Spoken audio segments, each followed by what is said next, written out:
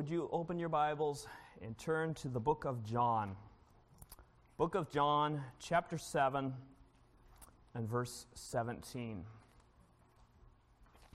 John, chapter 7 and verse 17. It is always a privilege for me to have the opportunity to open up God's Word.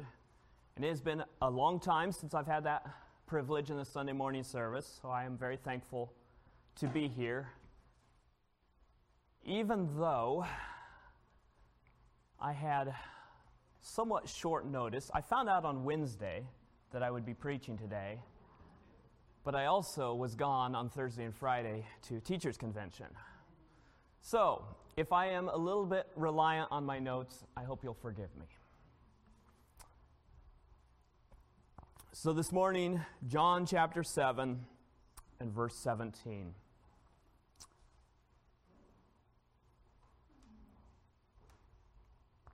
John chapter 7, verse 17. We're just going to be focusing on this one verse this morning. If any man will do his will, he shall know of the doctrine, whether it be of God or whether I speak of myself. We're going to dig into this verse. We're going to look a little bit at the verses preceding this verse as well. But before we do, let us pause and ask the Lord's blessing. Let's pray. Our dear Heavenly Father, we thank you for your word. We thank you for this verse. We thank you for the reminders that it has given me. We ask that you would help each of us to think through and apply the truth in this verse to our lives, even today, we ask. In the name of your Son, the Lord Jesus, we ask. Amen. So, as I mentioned, Thursday and Friday of this week, our school staff here at Calvary went to Educators Convention down in Oxnard, California. This was my second year attending. And the convention is just a really good time. It's good for our group, for building camaraderie, being a team together. But it's also good just to fellowship with other Christian school teachers from around California. And then there are these workshops and sessions that we go to. We hear preaching, but then we also get ideas of how to be better teachers in the classroom.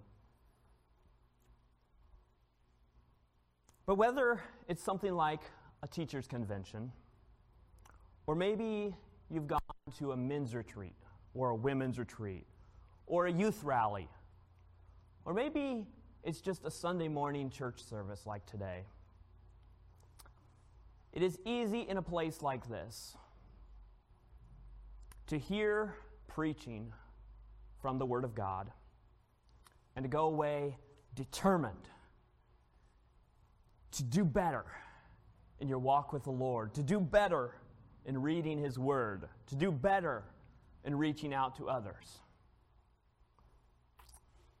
But then Monday comes,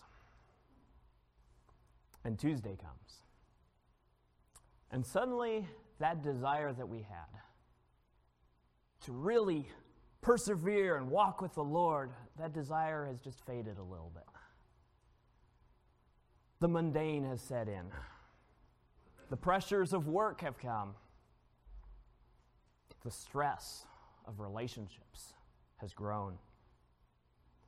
And we no longer remember that determination we had. I want to encourage you this morning that it is possible for you to live your life in a way that pleases the Lord. But I also want to challenge you, and to challenge myself, that living a life that pleases the Lord requires a change in what we desire. Sometimes we don't even know what the Lord desires that we do in a certain situation. And I invite you to come back this evening. We'll talk about determining what the will of God is for our lives. But there's something that I want to talk about this morning that comes before we determine what the will of God is in our lives. And that is, are we willing to do God's will before we even know what it is? Are we willing to do God's will? To be someone who is spiritually discerning, someone who understands what is right, what is wrong, who understands what is true, what is false.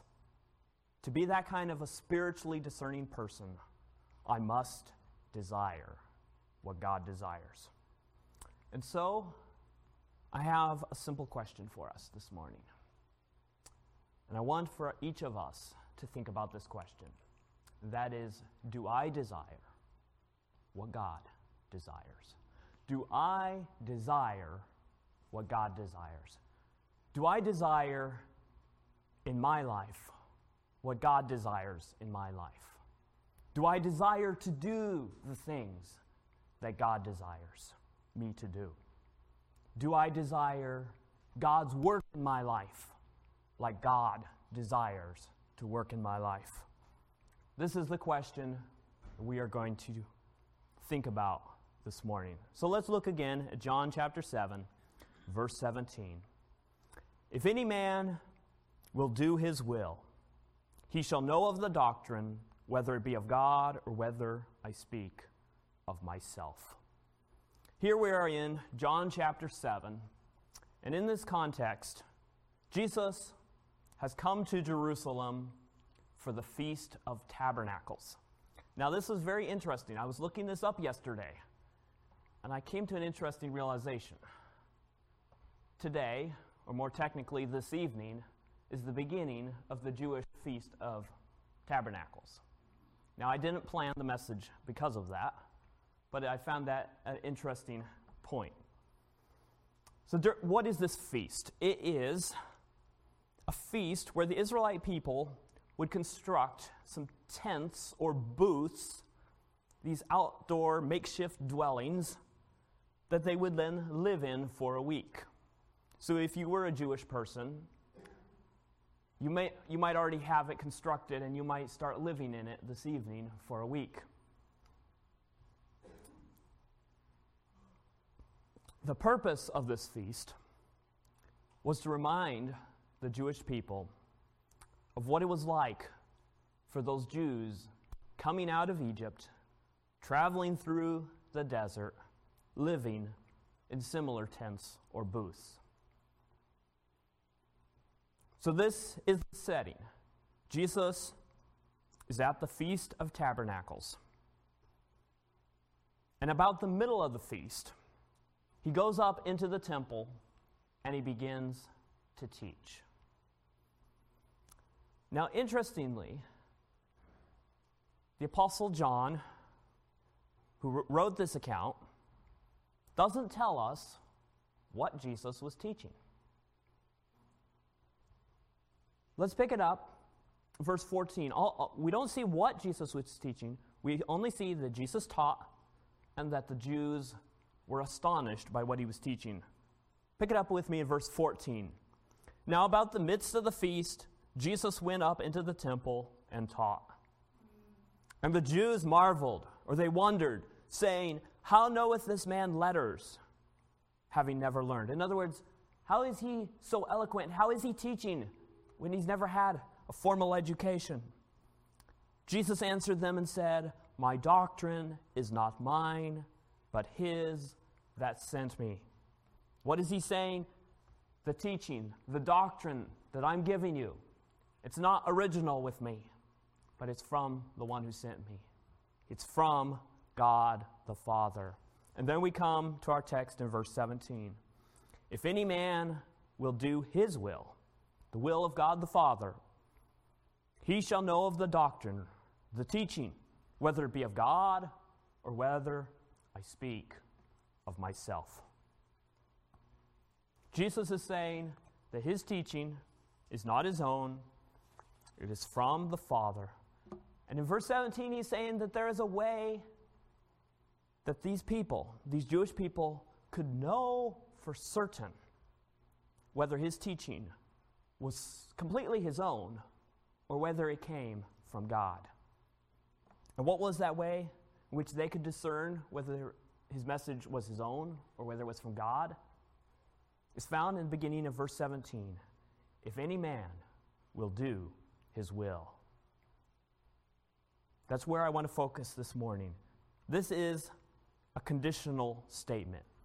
If anyone does the will of the Father, they will know. They will have this discernment to know that this is truly from God. But let's break down these words. First word is the word if, which indicates that it's a condition. If the first part of the statement is true, then the second part must also be true. Next two words, at least in the King James, are the words any man. Now, for the ladies here today, this does not exclude you. Any man here is a translation of the word that simply means anyone. If anyone will. Now, if you are like me, you see the word will followed by do, and your automatic thought is, this is a future tense verb. If anyone in the future does my will. If anyone will do his will.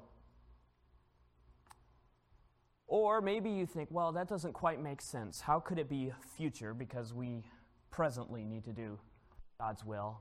So then maybe you think, well, it's like the 10 Commandments. Thou shalt have no other gods. Because that sounds like a future also, right? But it's a present command. Well, you'd be closer, but that isn't what's going on here either. This word will is a verb all by itself. It means to desire. If anyone desires to do his will. If anyone wishes, if anyone wants to do his will.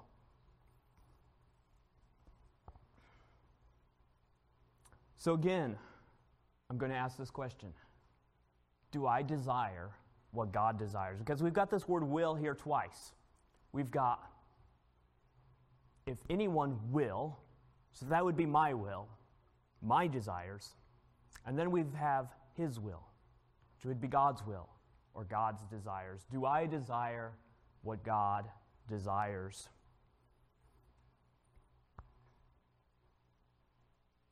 And I want to emphasize this to you. You can't wait to see what God's will is for your life before you choose whether you're willing to do it or not. The first step in following God's will for your life is desiring that will.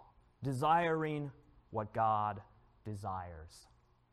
I must desire what God desires.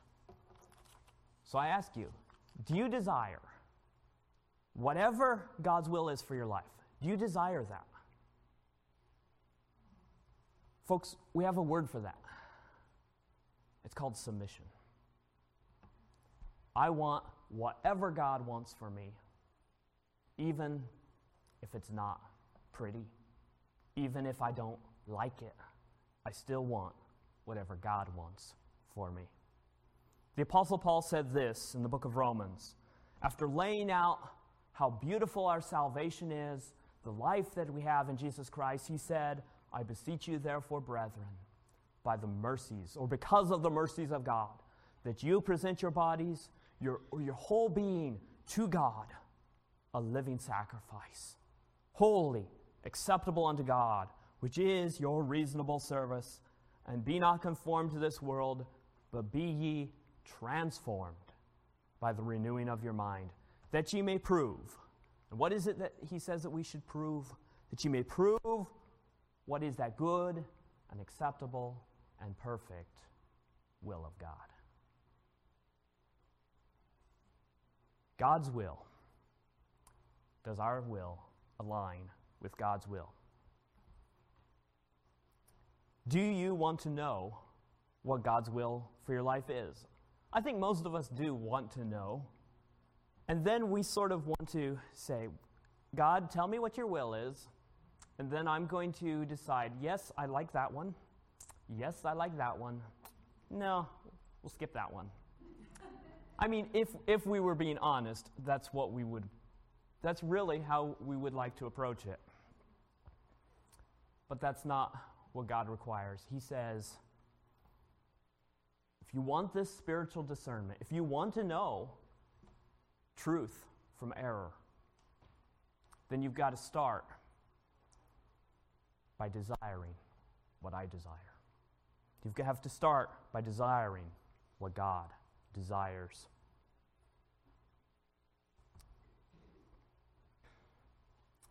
So the Jewish people claimed that they were in a predicament. They were in a quandary here. How do we know if Jesus is who he claims to be? How can we know? And Jesus' answer is so simple. He says, if your desire was to do what God wanted you to do, there would be no question. And I think of a man like Simeon. He didn't have to wonder if Jesus was the Messiah. He was looking for him. He knew. And these Jewish people were not looking. They were not desiring God's will. And that's why they wondered, what's going on here? Because they were not desiring God's will.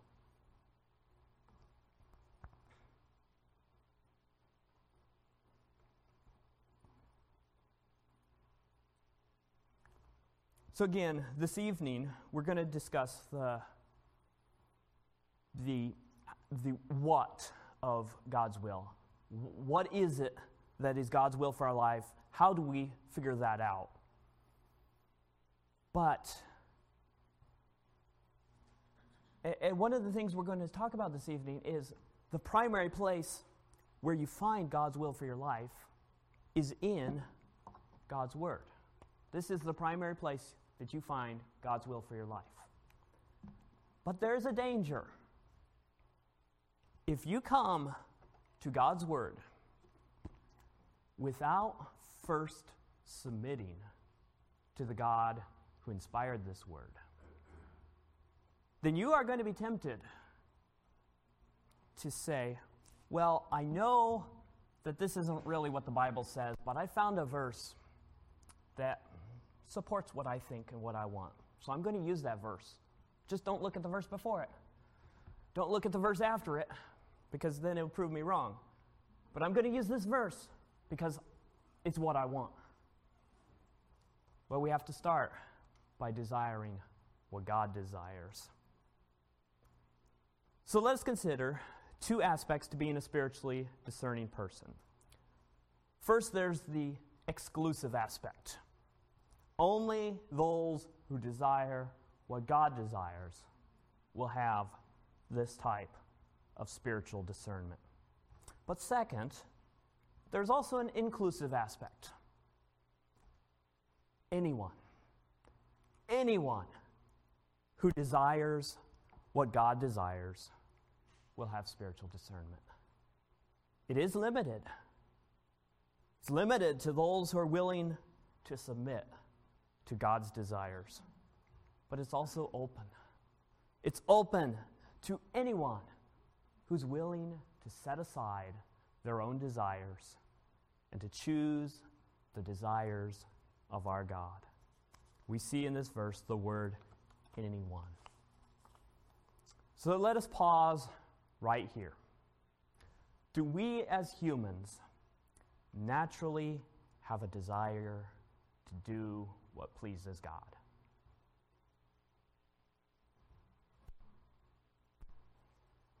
Do we naturally desire what God desires? No, we don't. Our desire, our natural desire, is to please ourselves, to do what provides us with the comfort, the convenience, the prestige, the popularity, we don't naturally say what John the Baptist said about Jesus, that he must increase, but I must decrease.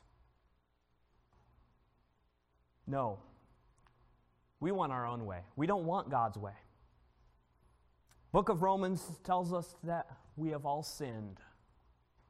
And what is sin? It is choosing our own way instead of God's way. It is rebellion against Him. We have all sinned, fallen short of the glory or the excellence of God. And that has been the default for humanity since the beginning. Since Adam and Eve sinned, they chose to rebel against God. And that choice of theirs brought upon the entire human race this tendency that we have to choose our own way, to desire what we want rather than desiring what God wants.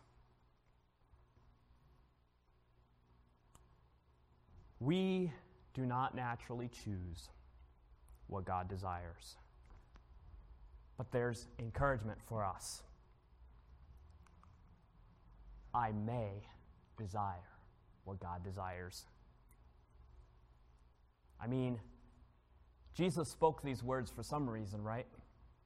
Someone is able to desire what God desires. This is possible.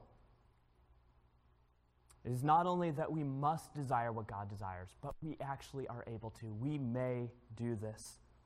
Jesus Christ, the eternal Son of God, became a man, added a human nature to his already perfect divine nature. The creator of the universe became one of his created beings, a human. Why did he do it?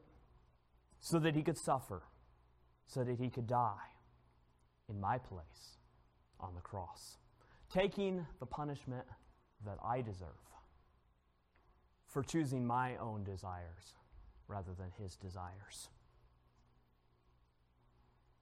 And instead of the punishment that I deserve, he gives me a perfect standing before God. I am perfect in God's sight because of Jesus Christ. But that's not all. The Holy Spirit of God has come to live in me. And that Holy Spirit of God produces his fruit in me. The fruit of love, joy, peace, long-suffering, gentleness, goodness, meekness, faith, temperance. God gives me new desires so that I can desire what God desires. The Bible says if anyone is in this new relationship with Christ, if anyone is in Christ, he is a new creature or a new creation. Old things are passed away. All things are become new. Now, does that mean we no longer struggle with our selfish desires? Do we no longer desire our own pleasures?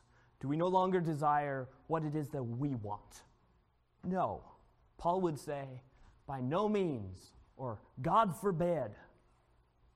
We do still desire our own way, too often.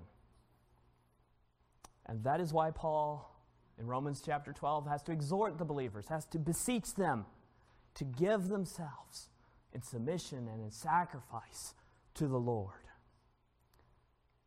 So my desire this morning is that each of us would be encouraged that we may desire what God desires.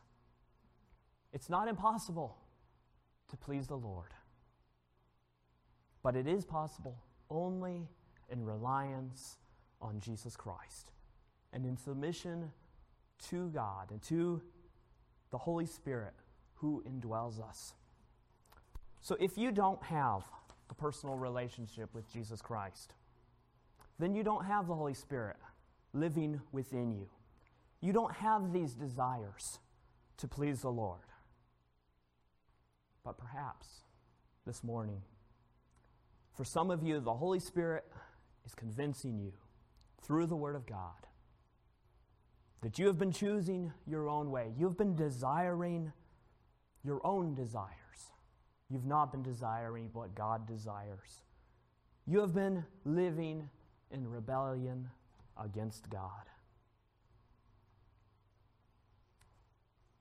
May I encourage you that you can have a relationship with God so that you can desire what God desires.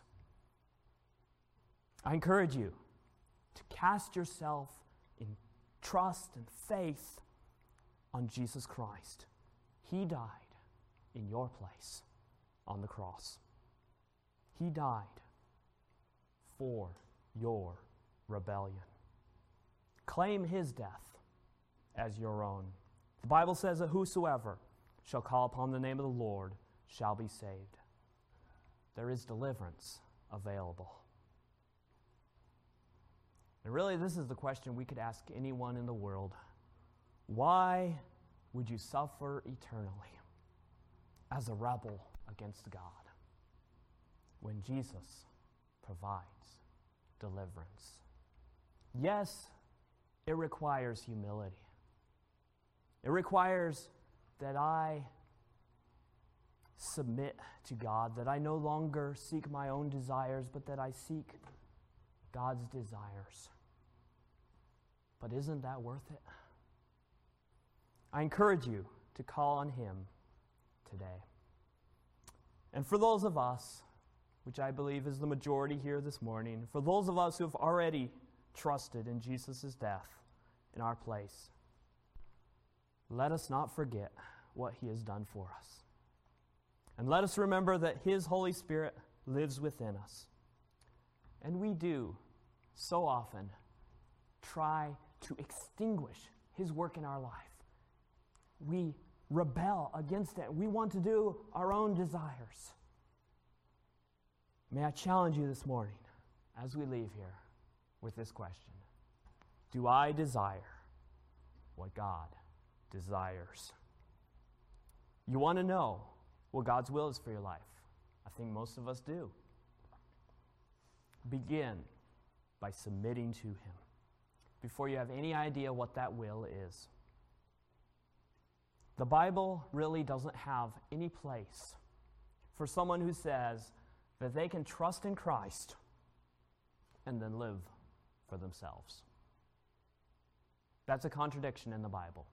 If you have trusted in Christ, that means that you have recognized that you were living for yourself, and that the consequence of that lifestyle is eternal death, eternal punishment. And trusting in Christ, it makes no sense to continue living for yourself. And I'm preaching to myself as much as to anyone else here this morning, because we all struggle with this. We desire our own desires, but let us instead seek to desire what God desires. What are your desires this morning? Do you desire to live for your own pleasure, for your own comfort? Or do you desire what God desires? And I'll leave you with this. Matthew chapter 16 and verse 24, Jesus says, "If any man will come after me, let him deny himself and take up his cross and follow me."